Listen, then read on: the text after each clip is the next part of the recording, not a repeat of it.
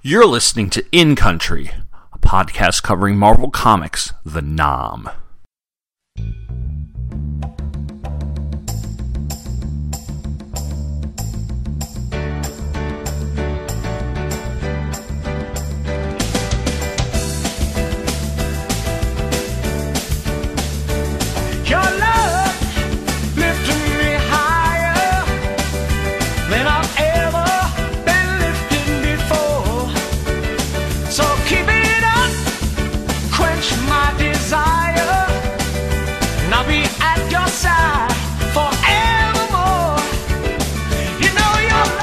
Hello and welcome to In Country, a podcast that is taking a complete look at Marvel Comics series The Nom.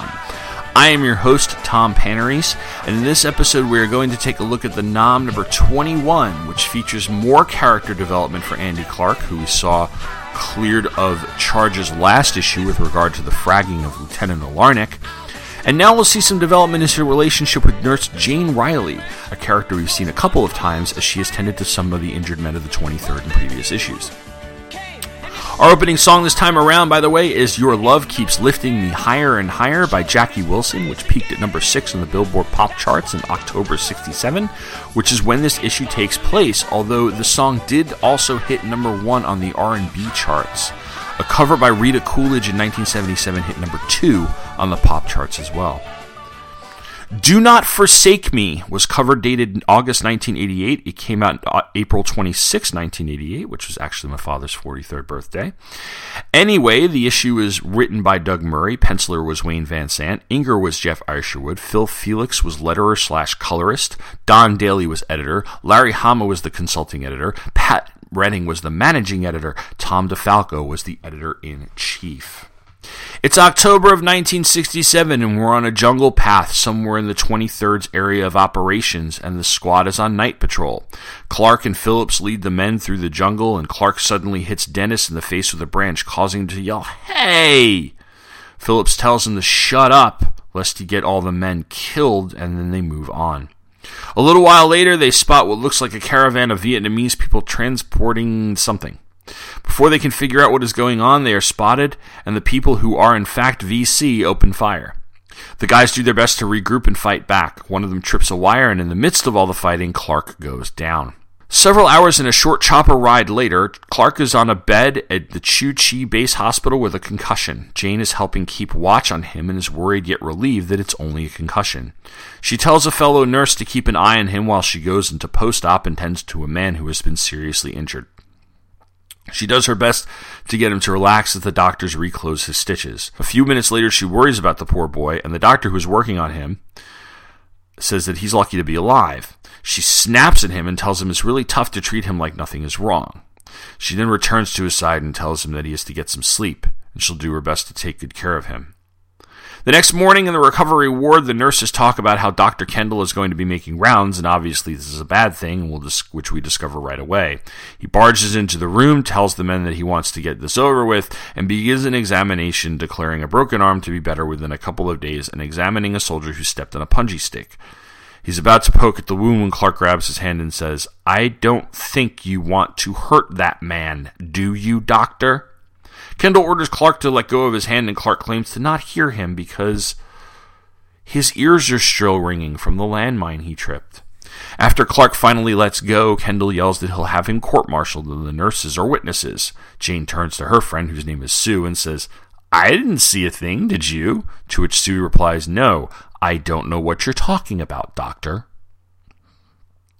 Kendall walks off in a huff, and Clark wants to know who that clown was. Jane says that it was Ian Kendall, not the best example of an American medical officer. She then asks Clark if he's okay and if he remembers anything about his encounter with the VC mine. He says he remembers. In fact, he remembers too much. And we have a splash showing choppers flying over the jungle, men marching through paddies toward a village, Phillips firing a shotgun, Rob Alarnik and the dog tags of White, Brooks, and Ramnarine. Jane tells him to get some sleep, and later on he goes around and takes a look at the man Jane had been taking care of earlier, who's named Jennings. Jane comes into the infirmary and tells Clark that he has a visitor. He asks when Jennings goes home, and she says that it will be as soon as he stabilizes. She then tells him that he shouldn't worry about Jennings. Clark's visitors are Roland and Phillips, who are glad to see that he's all right, and they make fun of his hospital gown. Phillips asks who the round eye is, and Clark introduces them to Jane. Roland presents Clark with a purple heart, and they head out. Andy takes the purple heart out of its box and pins it to Jennings' pillow, saying that he deserves it a lot more than Clark does, and tells Jennings to get to sleep. Jane then puts Clark back to work, having him help get the infirmary's Halloween party together. There's all sorts of revelry, such as bobbing for apples. All right, let's bob for apples. This is the way to do it. Yeah, Lucy, you should be good at this. You have the perfect mouth for it.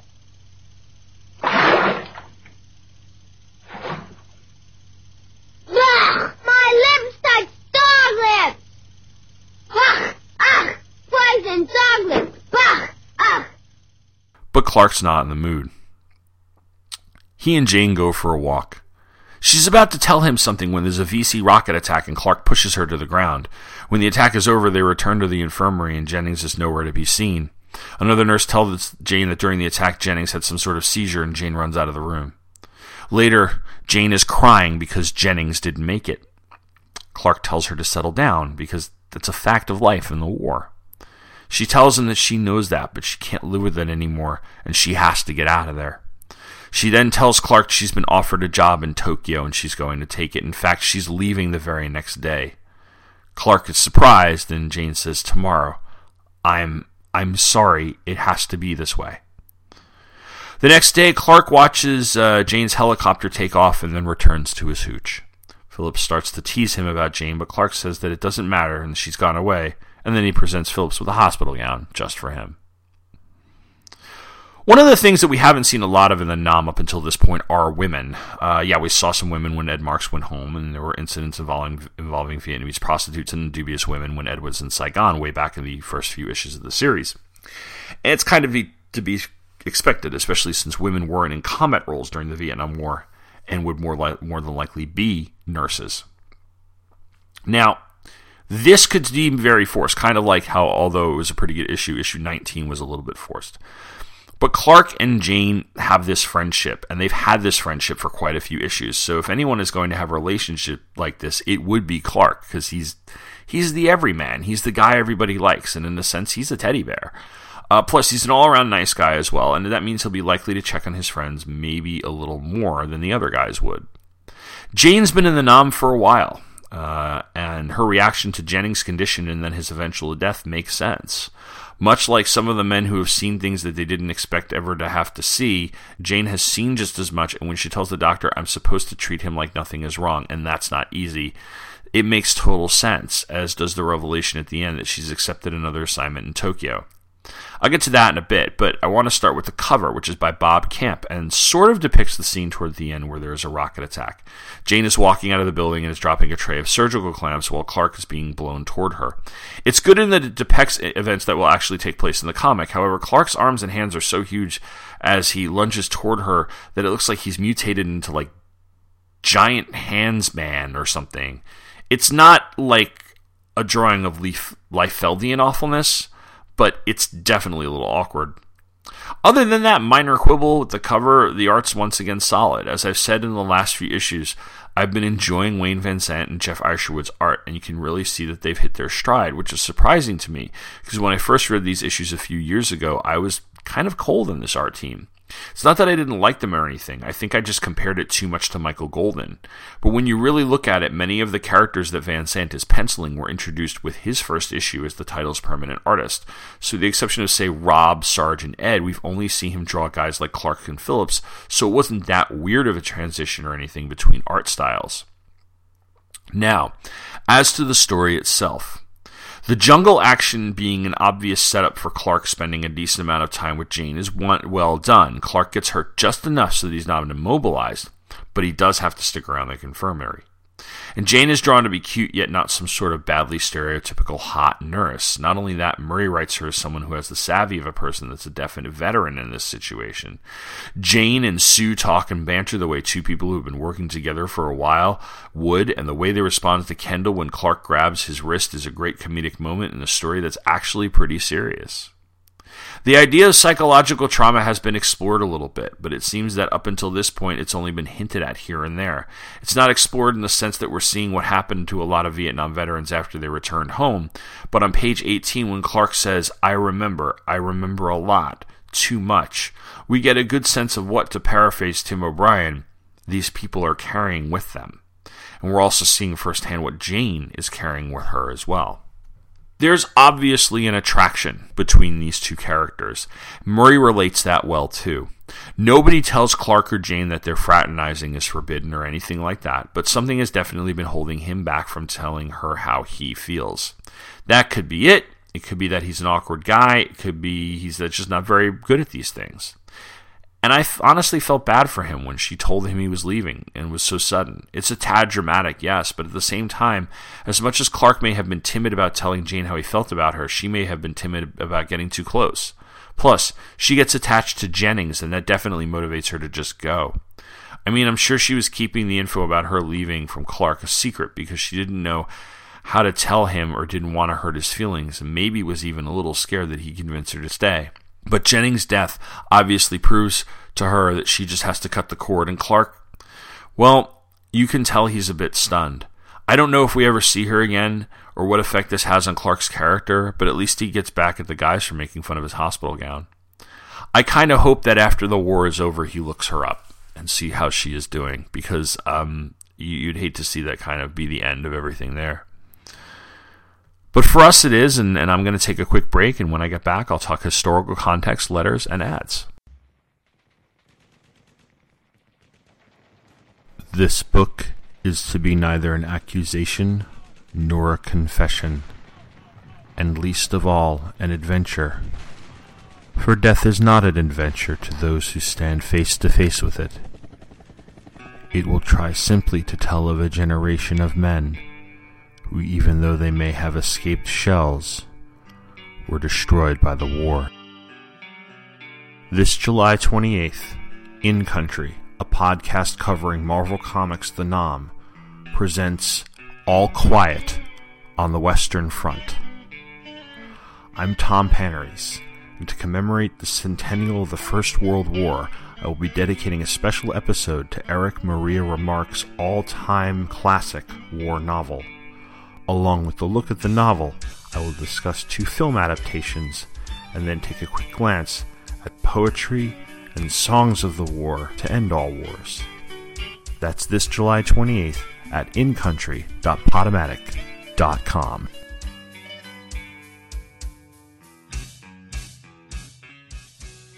Women in the United States military during the Vietnam War served in a multitude of different non-combat roles aside from nursing.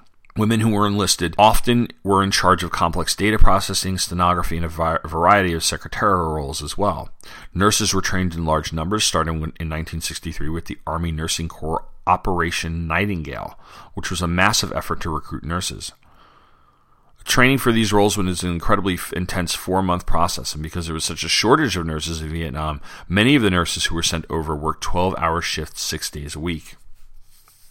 Only one female military nurse was killed in combat, and that was First Lieutenant Sharon Lane, who was killed by enemy gunfire on the 8th of June, 1969. There were an estimated 11,000 women serving in the Vietnam War in some capacity, and 90% of them volunteered for service. There is a host of information to be found about nurses in Vietnam. This is just scratches the surface. Of course, the most famous fictional account of nurses would be the 1980s ABC TV drama China Beach, which recently got a DVD release, and hopefully I'll be able to watch and cover sometime over the course of this series. October 1967 in the Vietnam War, getting a little more specific. During October sometime, a public opinion poll said that 46% of Americans now believe the United States' involvement in Vietnam was a mistake, and most Americans believe that the United States should win or get out of Vietnam. On October 5th, Hanoi accused the United States of bombing a North Vietnamese school. October 12th, Secretary of State Dean Rusk states during a news conference that proposals by Congress for peace initiatives are futile because of North Vietnam's opposition. October 16th sees a protest in front of an Oakland military induction center in which 39 people, including singer Joan Baez, are arrested. October 17th marks the Battle of Ong Tan, which took place by the stream of the same name between the American and Viet Cong troops. The gist of the battle was that the day before, the 2nd Battalion of the 28th Infantry Regiment had found a network of VC bunkers and engaged, but the commander of the 2nd Battalion decided to pull back in order to avoid a prolonged firefight. They marched back in the next day, but were met by an ambush of heavy fire, as the VC had been anticipating them. 64 were killed, 75 wounded, and 2 were reported missing in action. From October 21st to 23rd, there's a march on the Pentagon, which draws 55,000 protesters, and in London, protesters tried to storm the U.S. Embassy. This is the protest where Allen Ginsberg symbolically tries to, quote-unquote, levitate the Pentagon.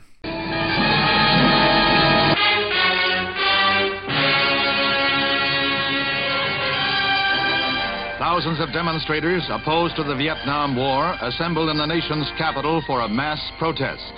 For the most part orderly, minor scuffles did occur between the demonstrators and hecklers. A 3-hour parade takes the demonstrators across the Potomac on their way to the Pentagon. The crowd, estimated at about 50,000 persons, was a loose confederation of some 150 groups and included adults, students, even children. It is at the Pentagon where the first test of strength comes. Military police contain the crowd, but clashes soon break out. Federal marshals arrest several who attempt to break through the protective line. Reinforcing the marshals, a second wave of MPs with fixed bayonets in scabbards move into position. Some 400 demonstrators are arrested, 2 soldiers are injured, and tear gas is used. 6 break into a Pentagon side door, but are quickly apprehended in the day-long disturbance. The next day, campfires are lighted to hold off the autumn chill. The same weekend saw nationwide demonstrations supporting American GIs in Vietnam. The Pentagon protest was less violent in its second day of sitting in. The 2-day protest ends with over 600 arrested and the widespread opinion that the demonstration made everyone a loser. Finally, on October 26th, United States Navy pilot John McCain is shot down over North Vietnam and is captured. Of course, his ordeal as a POW will be well known, and he is currently a senator from Arizona. He was also the Republican nominee for President of the United States in 2008.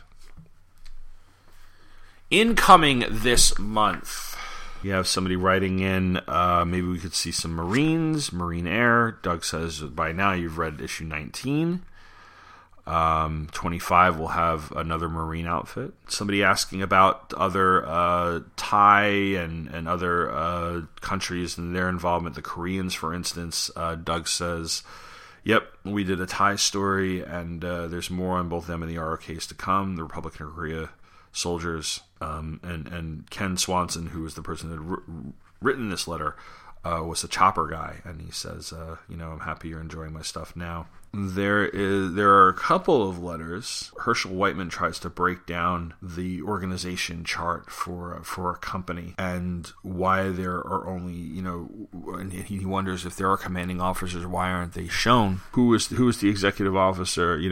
Why have we seen any executive officers? And those sorts of things. He basically has questions about who we've seen and why we've seen only certain people.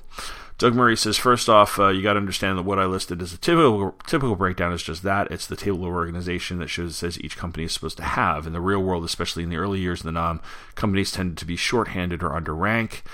This led to compromises and double hatting. So Lieutenant Finelli was both the platoon officer for Ed's platoon and the executive officer for the company. Poklo was the platoon sergeant, and when Top was arrested, he became acting first sergeant. Rob was a squad leader, not that the squad leader doesn't have to be a sergeant, and became platoon sergeant when Poklo left. Larnick was Finelli's replacement. He said, I never showed a commanding officer for a reason. The CO was like a god to the average grunt. He had all kinds of power over him and literally moved in a different league in most cases. It would be unusual for the average troop to interact with the CO, so I just don't show that happening. Now that we're getting into the big build of 68, the TOEs will be filling in, and we'll see more officers and more NCOs in the near future. Okay, thanks for the interest, Doug. Not an exciting incoming this month, but we do have nom notes. Howdy Troops got our usual assortment of the new stuff this month. Read them and try to get them in the first round. The Brothers, the term all troops tend to use about each other. After all, they're all brothers in arms, brothers under the skin. Chopper is a helicopter. Chu Chi, a little hamlet not far from Saigon, the site of the base camp of the 25th Infantry, parent outfit to the 23rd. CID, Central Intelligence Division, the Army's version of the FBI, the guys who act as detectives in Army matters. Donut Dollies, the Red Cross volunteers who brought coffee and donuts to the guys in various base camps and occasionally to the front, and it's good for morale.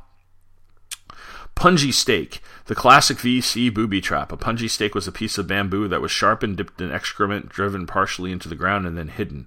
Any unsuspecting GI who stepped on a punji steak risked infection and worse. Rock and Roll, put the M16 on full auto and go to town. Round Eye, a European girl. One with round eyes, not the slanted eyes the acanthic folds gives to Orientals, a rare sight in the Nam. Scrub Job, a job as an operating room nurse. Top first sergeant in the VC is the Viet Cong. Ads this month. We have a Capcom ad for Gunsmoke. It's high noon, you're all alone, you're quick, or you're dead.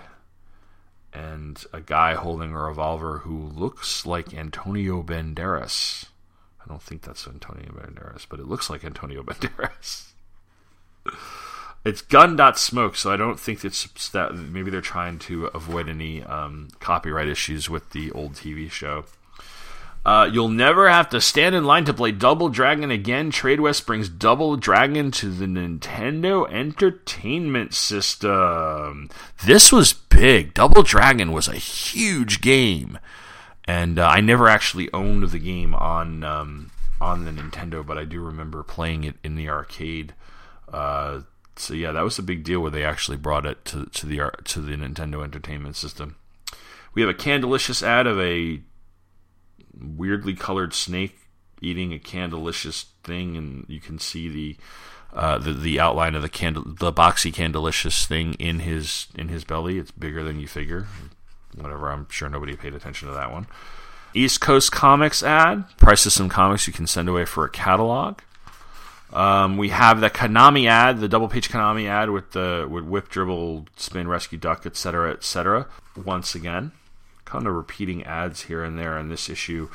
We have a page with two ads on the bottom are comic book conventions, and then on the top is a Rambo game by Acclaim for the Nintendo Entertainment System with the subhead "Freedom is Everything," and it shows Stallone firing a gun, and he's all muscled out, and Bullpen bulletins this month. Profile on Craig Anderson. We have the checklist. Another editorial shuffle going around, and really that's about it. There's not much of a heck of anything.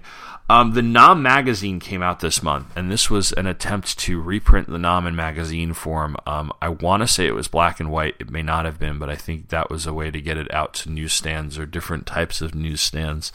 The Nam also had the distinction of at least the first 12 or 13 issues being published in trade early. Trades were very uncommon in the late 1980s. You had Watchmen, Dark Knight, the occasional storyline, Year One, things like that, published, the Dark Phoenix. So the Nam to get published in trade, as it would back in like 88 or 89, meant that it had been selling pretty well. I happen to own the first trade and the third trade. In the original prints, there were only 3 trades, and Volume 3 goes up to issue 12. And I do not think there was a Volume 4. I think, as I put this back on my shelf, I think they stopped these particular runs of trades with Volume 3, which is kind of a shame because Ed Marks' story goes up through issue 13 and not issue 12, and it would have been cool to have that complete Ed Marks story. Although I do believe it is in trade now. I want to say this issue is in trade as well. And I think the Nam has been reprinted up till about maybe 25 or 30, and then you have to start hunting down in the back issue bins. We have the Marvel Supermart. No stories that I particularly recognize. You have Wolverine on the subscription ads saying that the more titles you subscribe to, the more you save. And instead of, I don't know who drew this, but instead of his claws, he's like a Swiss Army knife. He's got, let's see, I see a cheese slicer, a spoon, a toothbrush. I think that's a fountain pen. It looks like a serrated knife, a fork, a flathead screwdriver. I'm sure there's a Phillips head somewhere. It's kind of clever. And he's got a sticker on him that says, "I break for muties." Inside back cover is a Hunt for Red October. Looks like a board game from TSR.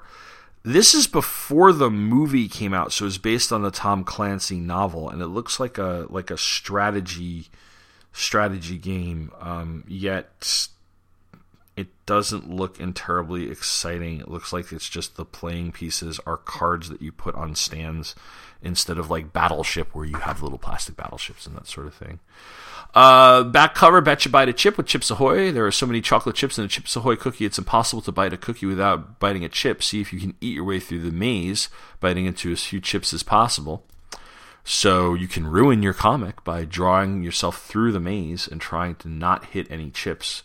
And if you hit 5 or more chips, you bit a mouthful and have to try again. 4 chips, you're a chocolate muncher. 3 chips, not bad, but not a bad bit o' biting, buddy. 2 chips, a choosy chewer. 1 chip, a chip skipper. And 0 chips is impossible, we told you. And you have Chips Ahoy and Chewy Chips Ahoy.